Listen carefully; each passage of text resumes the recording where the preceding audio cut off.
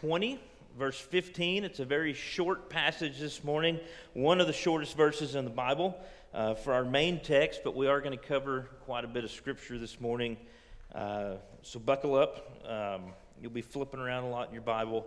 But the passage is very short, very simple, or at least it seems very simple. In Exodus 20, verse 15, it simply says, "You shall not steal." And this is a passage that seems very straightforward. Most of us probably think that we have a good grasp of it. We think that we probably do a good job at not breaking this commandment, at not violating this commandment. But as we've seen with all of the past commandments, they're typically more complex, they're typically deeper, and we typically break them more than we think we do. And so the passage is simply, "You shall not steal." Let's pray again before we really dive into this. Heavenly Father, we thank you for, again, the opportunity just to be here together and worship you. God, we thank you that we can be here to fellowship, to have community, to be a local body of believers and lean on one another and worship with people who think like we do. God, I just pray this morning as we get into your word that you teach us, that you instruct us, that you convict us, that you cause us to hate our sin but love our Savior. God, that is our goal this morning. That's what we want more than anything, is to love you and to worship you. In Jesus' name, amen. So this command that seems very simple, "You shall not steal," is, as all the other commandments, a little more complex than we actually think it is. First of all, we need to answer the question, what is it to steal? Well, why is stealing so bad? Because if you think about it, as Christians, we're constantly saying things like, well, you don't need to put too much value on material things. You don't need to care about your worldly things so much. So why did God find it necessary to put in the Ten Commandments a command that would preserve our earthly possessions, that would preserve the things that we have? Why do Christians make such a big deal out of that if we're not supposed to care that much about our earthly things anyway? And so I really started to dive into that. What is it to steal? What makes it such an egregious sin that God would put it in the Ten Commandments? Why is it such an awful thing to steal? And actually, John Calvin, in his Institutes of the Christian Religion, has a section where he covers the Ten Commandments, and he's very enlightening on this. And I thought he had a great quote on what it is to steal. It says, "For we must consider that what each individual possesses has not fallen to him by chance, but by the distribution of the sovereign Lord of all, that no one can pervert his means to bad purposes without committing a fraud of divine dispensation." And so what Calvin is essentially saying is, everything that you have, everything that everyone else has, they have that because God has given it to them. And for you to take that from them through dishonest means that you don't trust God's sovereignty and you want to rearrange his dispersion. You say, "God, you didn't do a very good job there." And so when we talk about God's sovereignty and his authority over his creation, I want to look at a few passages this morning. And first of all, in Colossians chapter 1, verses 16. Says, "For by him all things were created in heaven and on earth, visible and invisible, whether thrones or dominions or rulers or authorities, all things were created through him and for him, and he is before all things, and in him all things hold together." So what that passage is telling us is, not only is everything created by God through Christ, but everything is held together in him. So what that means to be held together in him, he sustains creation. So there's an idea, it's called deism, and basically the idea of deism is that God created the world, he created the universe, he wound it up like a top, and then he just let it go. And he's not actively sustaining existence, he's not actively participating in his creation. That is not a Christian idea. Christianity teaches that God is sovereign and that He is actively upholding, actively sustaining the existence of His creation every moment. So if God were just to cease upholding existence, we would all cease to exist. He is continuously, He is at every moment causing you to exist, causing you to breathe in and breathe out. He is holding everything together. So it's not that He just created us and then we do our own thing. No, you would cease to exist if God ceased causing you to exist. Everything holds together in Him. And not only that, but Romans, if you go to Romans chapter 9, we see that God has this ultimate authority over His creation, and He claims this ultimate authority over His creation, starting in verse 20. Paul writes, "But who are you, O man, to answer back to God? Will what is molded say to its molder, 'Why have you made me like this?' Has the potter no right over the clay to make out of the same lump one vessel for honorable use and another for dishonorable use?" So what Paul is saying there, he's teaching on God's sovereignty. He's saying, hey, God made everything. God causes everything to exist. Everything holds together in Him. So why would He not have authority over it? Why would He not be able to do as He chooses? Now, I want you to understand that this type of authority that God claims, this ownership that God claims, this does not mean that God views us as toys, okay? He's not flippant. He's not careless or sadistic with this authority that He has. He doesn't, and I think a lot of us have a view of, if you did any kind of literature study in high school, you probably studied a little bit of Greek literature.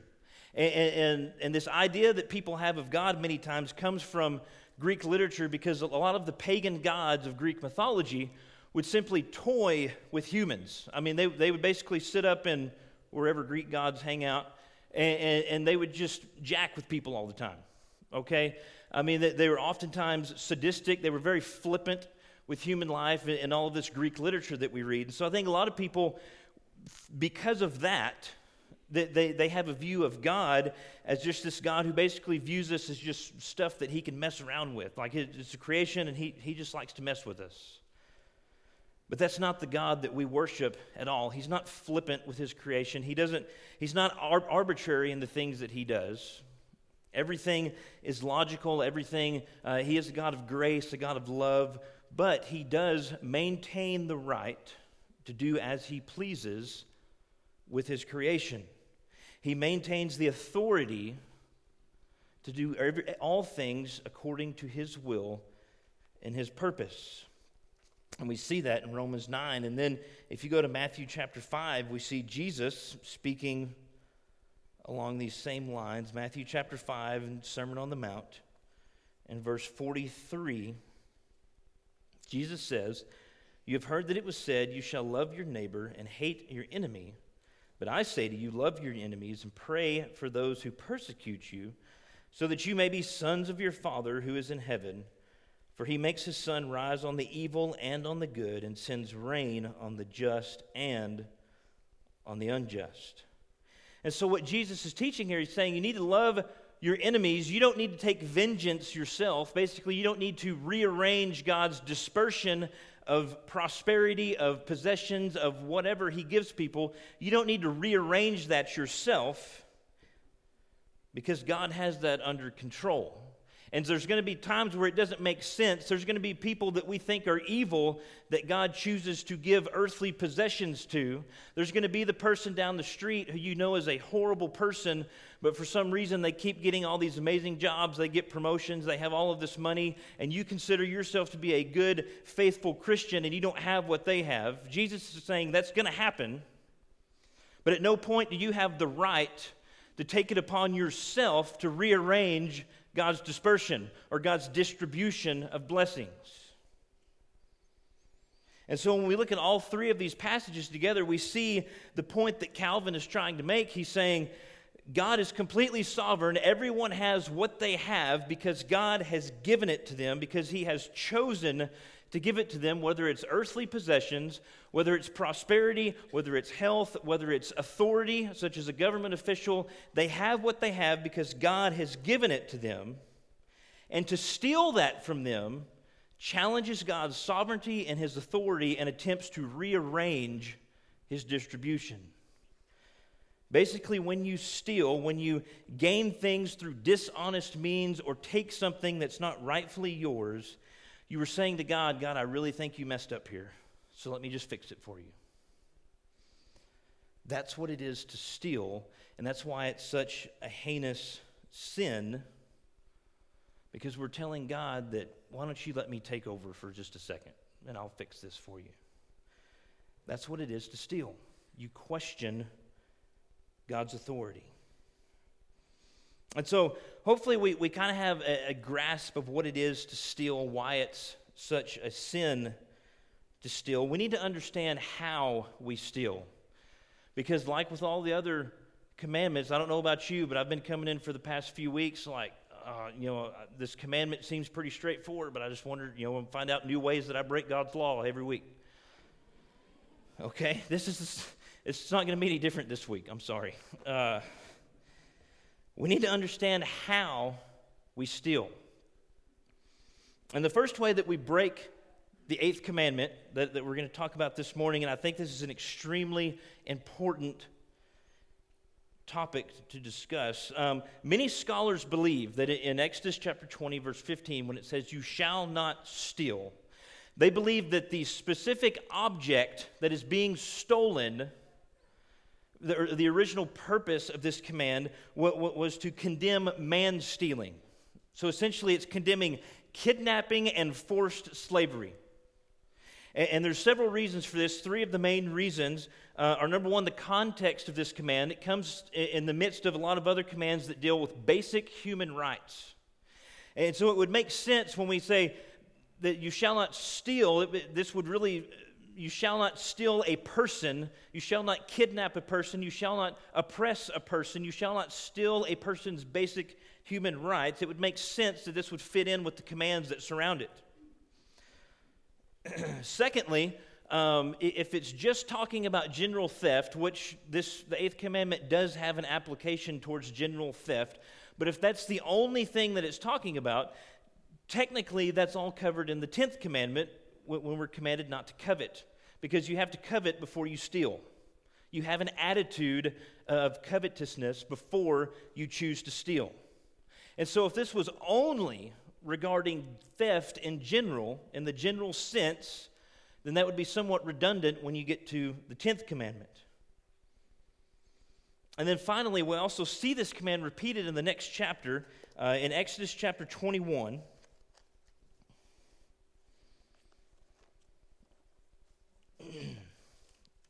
In Exodus chapter 21, verse 16, we see another command regarding man-stealing. It says, whoever steals a man and sells him, and anyone found in possession of him, shall be put to death. So the Bible clearly condemns forced slavery and man-stealing the next chapter over. So what this could be happening, so the 10 Commandments are what we refer to as the moral law. Okay, Byron discussed quite a bit over the past several weeks and through this entire study of Exodus that we have three types of law. You have the moral law, the civil law, which basically tells Israel how they should function as a nation.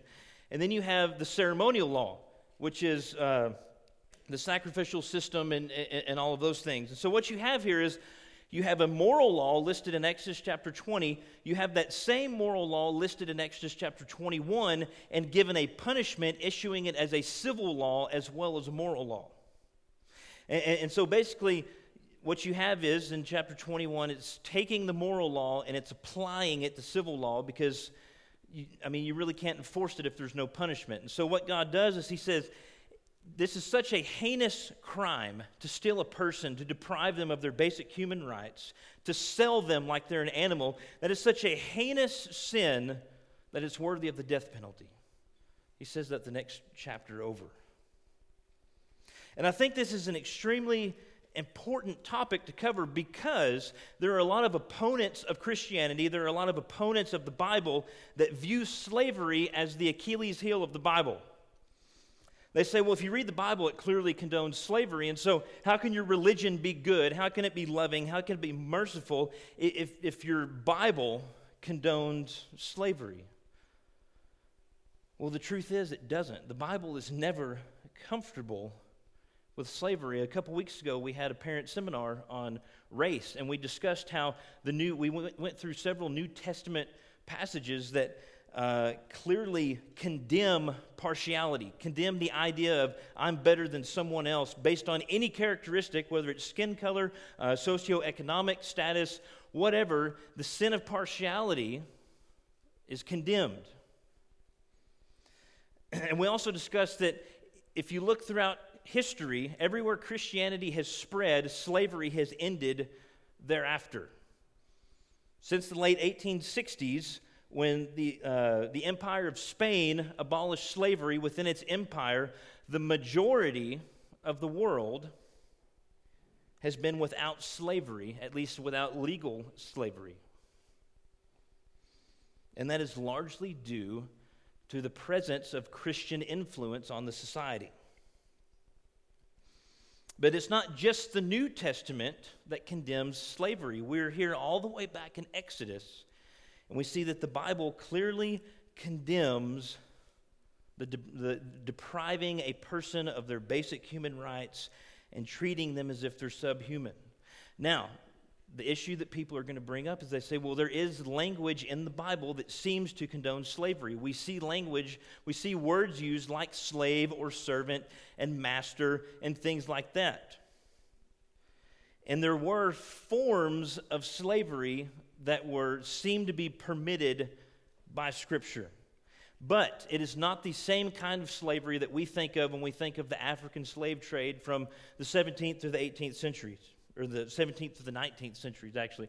It's not the same type of slavery. It's more of what's called an indentured servitude. And so basically what would happen is if there was a family that was either in extreme poverty or had extreme debt, they would often sell themselves into servitude or into slavery for the price of that debt. And oftentimes, if someone was in extreme debt and someone brought a lawsuit against them, the courts might sell that person into servitude or slavery for their debt. Okay, and this is nothing like going to someone's homeland, kidnapping them, treating them as if they're an animal, and then selling them. It is not the same type of slavery. It was most of the time willfully entering into this agreement with a master, entering into this servitude agreement. Or it was a punishment for the crime of being delinquent on your debt. And even at that, the Bible gives timelines for this servitude, the year of Jubilee, okay, which Israel never really recognized, even though they were commanded to. At the year of Jubilee, all debt was supposed to be forgiven and land was supposed to be returned to the original owner every 50 years. And there's also a 6-year limit set on most indentured servitudes in the Bible. And so the Bible cares a lot about preserving basic human rights. It cares a lot about justice. The idea that the Bible condones or is comfortable with slavery is just false. And there's really three things. So while there is a certain type of slavery, this indentured servitude seems to be permitted by Scripture, there's three things we need to realize. There are several guidelines that masters must follow in their conduct towards slaves. A big chunk of the law is how masters should treat their slaves. The Bible's very concerned with the treatment of the oppressed and of the poor. There's also the time limits that we mentioned that were set on the service. And the Scriptures never actually affirm this practice. What it does is it just simply views it as a reality of the time and culture. That's one thing we have to realize is the Bible is written by real people to real people in a real time and place.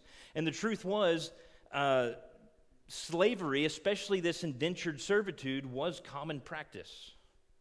And the Bible never really seems extremely comfortable with it. That's why it goes to such great lengths to protect the servant or the slave. But it does realize that that was just a reality during this time period, and cultures are extremely slow to change. I mentioned in the parent seminar that the New Testament and the Old Testament clearly speak out against slavery, but it took until the late 1860s to abolish legal slavery throughout most of the world. That's because cultures change very slowly. And so what the Bible does is it morally preaches against slavery, but it also gives practical instructions to the master-servant relationship to protect the servant before slavery is abolished.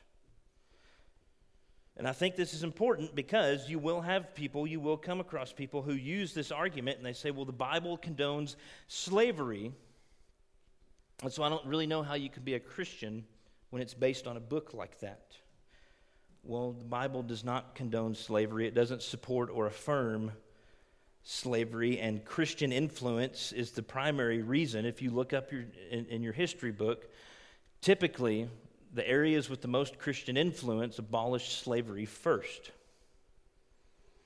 So that is one way that you can break the eighth commandment, that you can violate this eighth commandment, is through man stealing. It's clearly condemned by Scripture. But there's also the word that's used here that's translated steal can also be translated into deceive.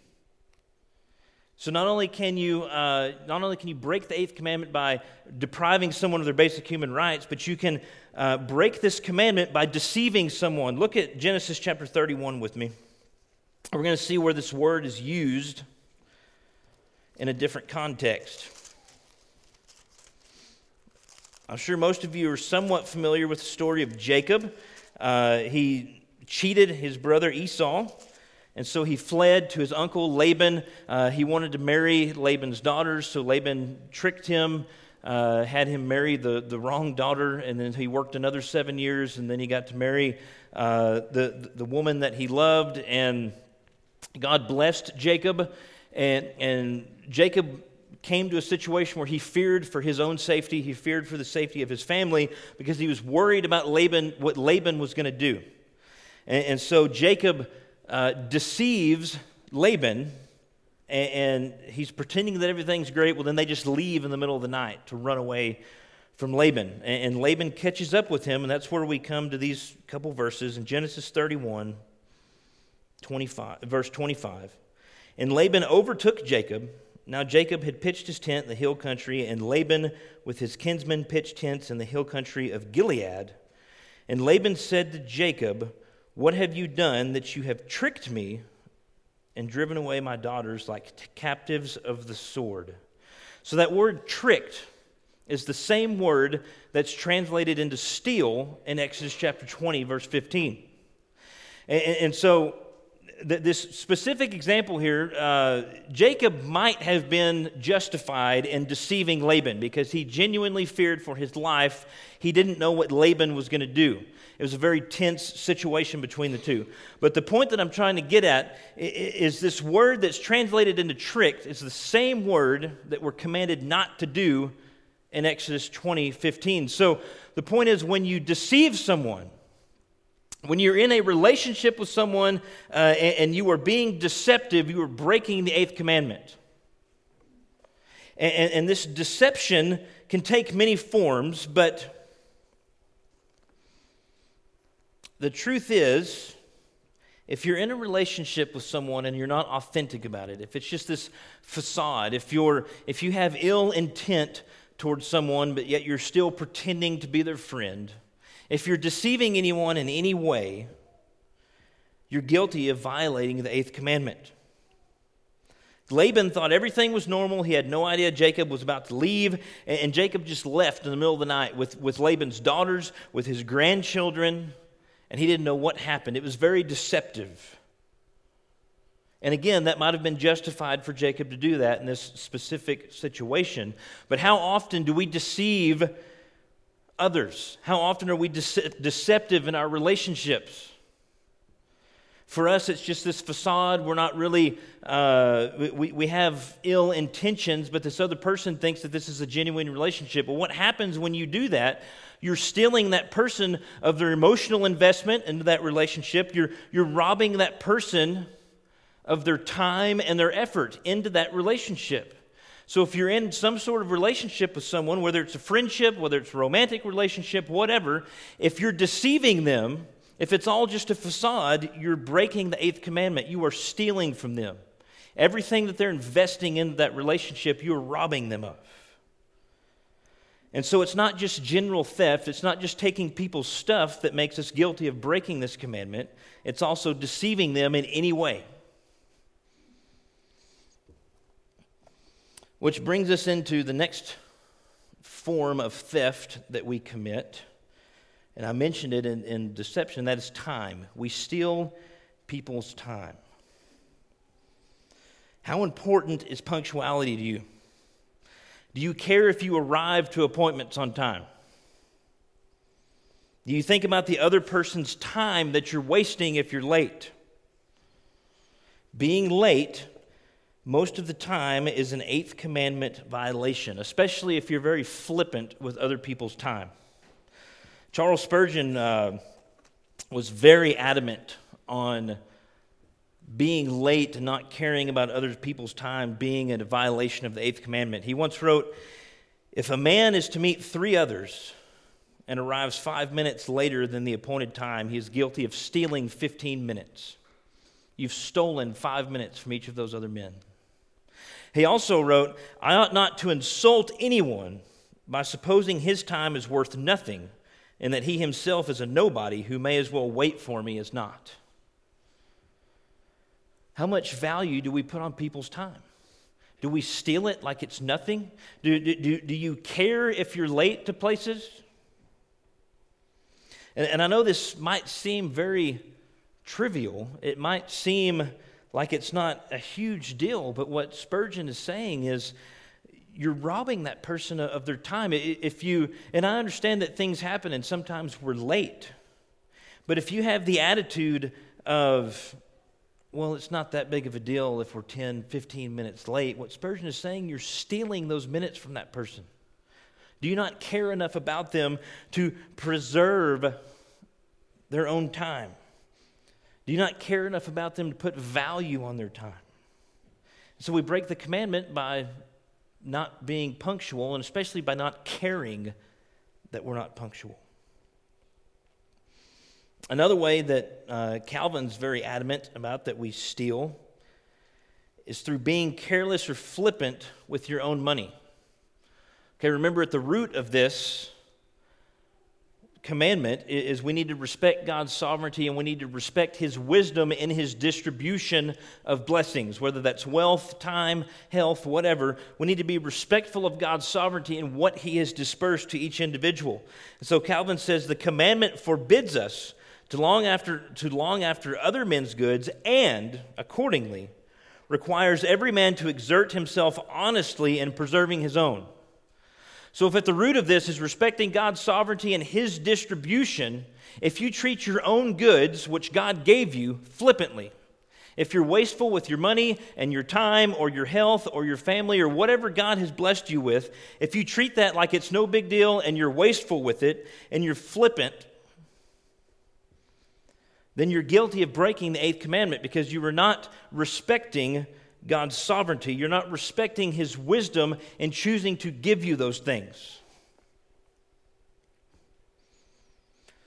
That's part of the reason the Bible makes such a big deal out of gambling. We're often instructed or advised to not gamble. The reason is that's being very flippant with what God has given you. And so we need to be careful, we need to be wise with what God has given us, because it's not just taking other people's stuff. If you're careless with your own stuff that God has given you, then you're violating the 8th commandment. We also break this commandment by failing to give back to God and failing to give to our neighbor. Okay, the 10% tithe of the Old Testament no longer applies to us, that strict law of 10%. However, the concept and the command of giving has not been done away with, has never been done away with. Look at 1 Corinthians chapter 16. If you remember from our study in 1 Corinthians, you might remember this command on giving and tithing. But in 1 Corinthians chapter 16, we read in verse 1 and 2, "Now concerning the collection for the saints, as I directed the churches of Galatia, so you also are to do. On the first day of every week, each of you is to put something aside and store it up as he may prosper, so that there will be no collecting when I come. And when I arrive, I will send those whom you accredit by letter to carry your gift to Jerusalem. If it seems advisable that I should go also, they will accompany me." So what Paul is saying is he's instructing these people on how to give. And we've always been instructed to give to the ministry of the local church. Whatever church you're a part of, you need to support that ministry of the gospel going out in the community, and you also need to care for your neighbor. That's what the whole collection in 1 Corinthians 16 is for, is they're helping the church in Jerusalem. That's what the collection is for. And so we've always been commanded to give to the local church and to our neighbor as we prosper. And so here's the application of this. If you are not giving to the ministry of the local church, or if you are not helping your neighbor as much as you could be as you prosper, you are violating the 8th commandment. You are stealing from God, and Calvin says that you're stealing from your neighbor if you're not giving them what God has commanded. Last week, when Byron preached on murder, he said if we're not helping the poor, that's a form of murder. Well, it's also a form of theft because we're commanded to care for them.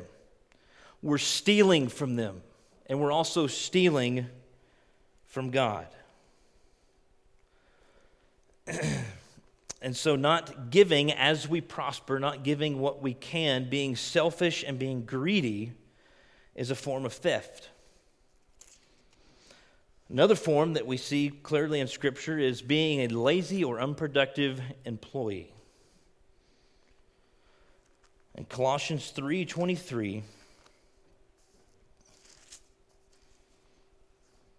we see the command, "Whatever you do, work heartily as for the Lord and not for men."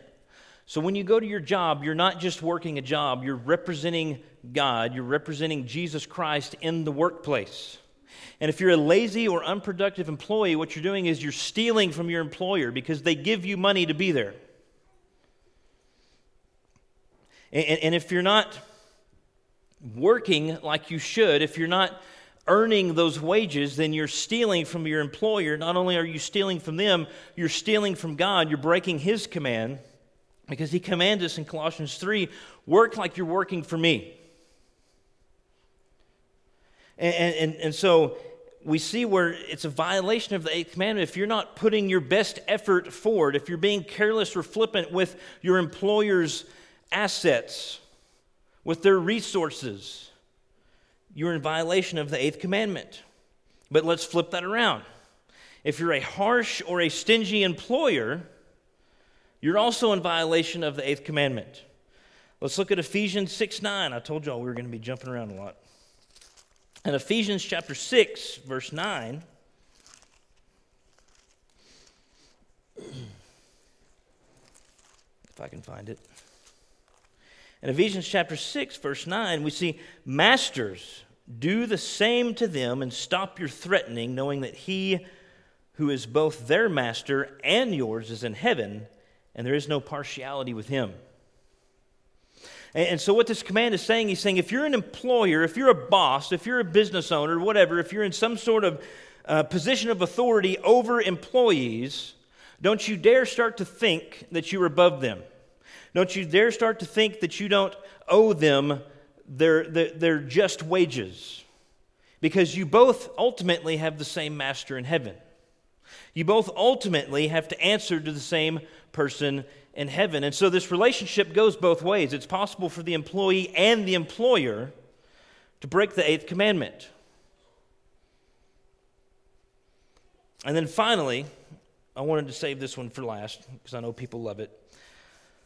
In a couple months, well, maybe not in a couple months. If you procrastinate, not in a couple months. But in a couple months, some of you will start putting forms together to file your taxes. I know it's a great time of year. Everyone loves it. But you're going to start putting forms together to file your taxes, and you're going to be tempted to maybe leave some stuff out because you don't want to pay those taxes to the government. Well, I would remind you of Matthew chapter 22, verse 21. This is Jesus speaking when he says, therefore, render to Caesar the things that are Caesar's, and to God the things that are God's. Christianity, the teachings of Christianity, do not give you the right to cheat on your taxes. We are called to be honest and productive citizens of whatever nation we're in. The Roman Empire was not a good empire. They were evil. They were brutal. Jesus does not use that as permission for people to not pay their taxes.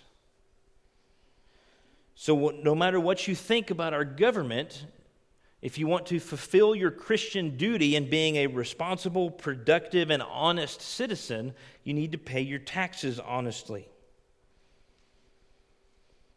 And so these forms of theft, and there are many more. Time doesn't permit us to go through all the different ways we steal, but this is a pretty good starter list of ways that we break the eighth commandment.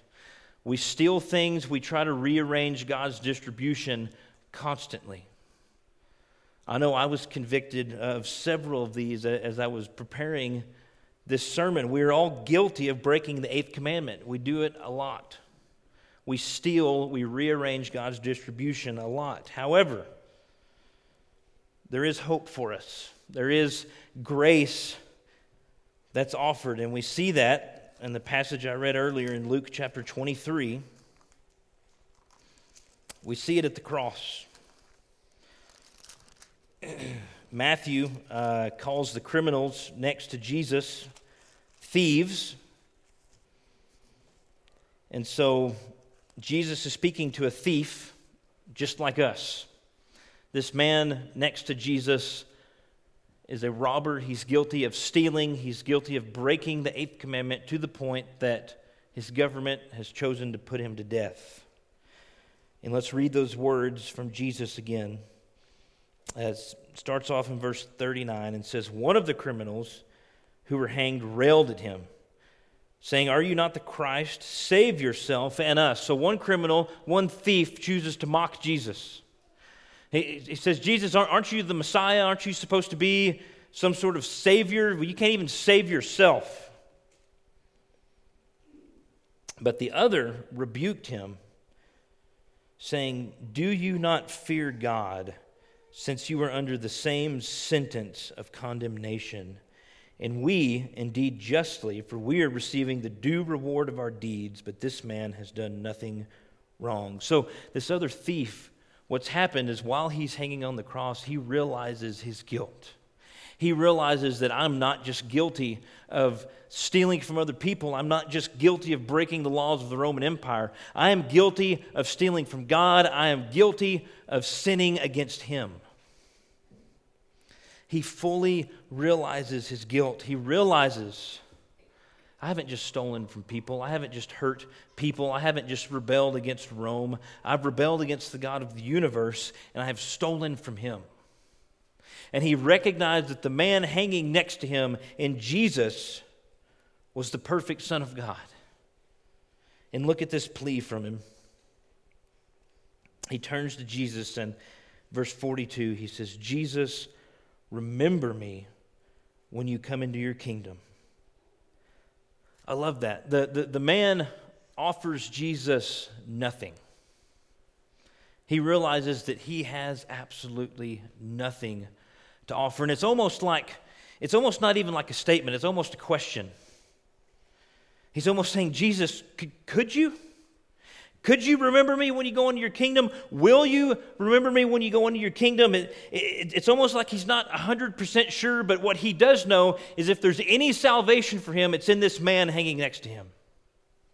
What he does recognize, if there's any way to save him from his guilt of theft, it's Jesus.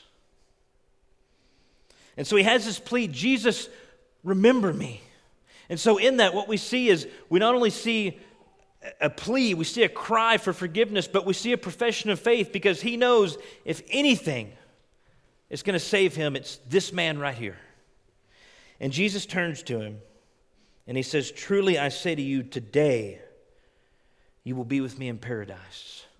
Because of this man's faith, because he recognized his guilt, he turned towards the Savior, he repented of his sin, and he sought forgiveness. He sought redemption in Jesus. Jesus says, today you will be with me in paradise. And that is the hope that we have as thieves. We are utterly guilty of breaking God's law. Not just the 8th commandment, every commandment. If the past few weeks haven't taught you anything, I hope that the one thing that it does teach you is that we are utterly sinful. We are utterly guilty of breaking God's law. And our only hope is the same hope that this thief on the cross had when he turned to Jesus and just said, Jesus, remember me. So this morning, I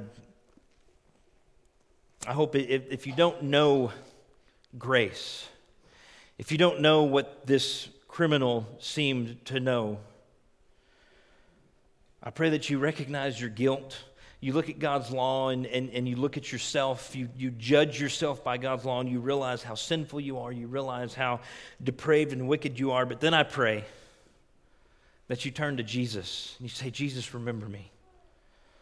I know that I'm guilty. I know that I'm condemned, but I also know that there's hope in you. And cling to him this morning. Don't leave here this morning. Find somebody. Come talk to me. Talk to someone you know and trust and say, I really don't know what this hope is. I don't know what it is to look to Jesus. I don't know what it is to seek forgiveness from him. Talk to somebody about that this morning. Pray with me.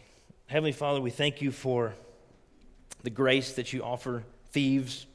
We thank you for the forgiveness that you offer sinners.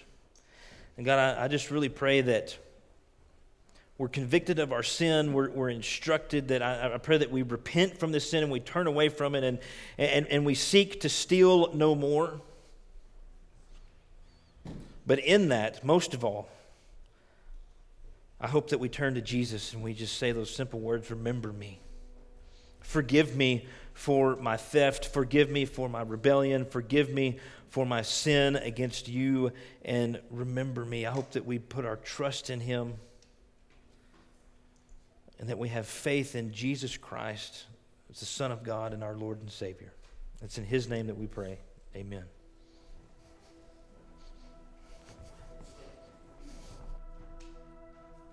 Sing.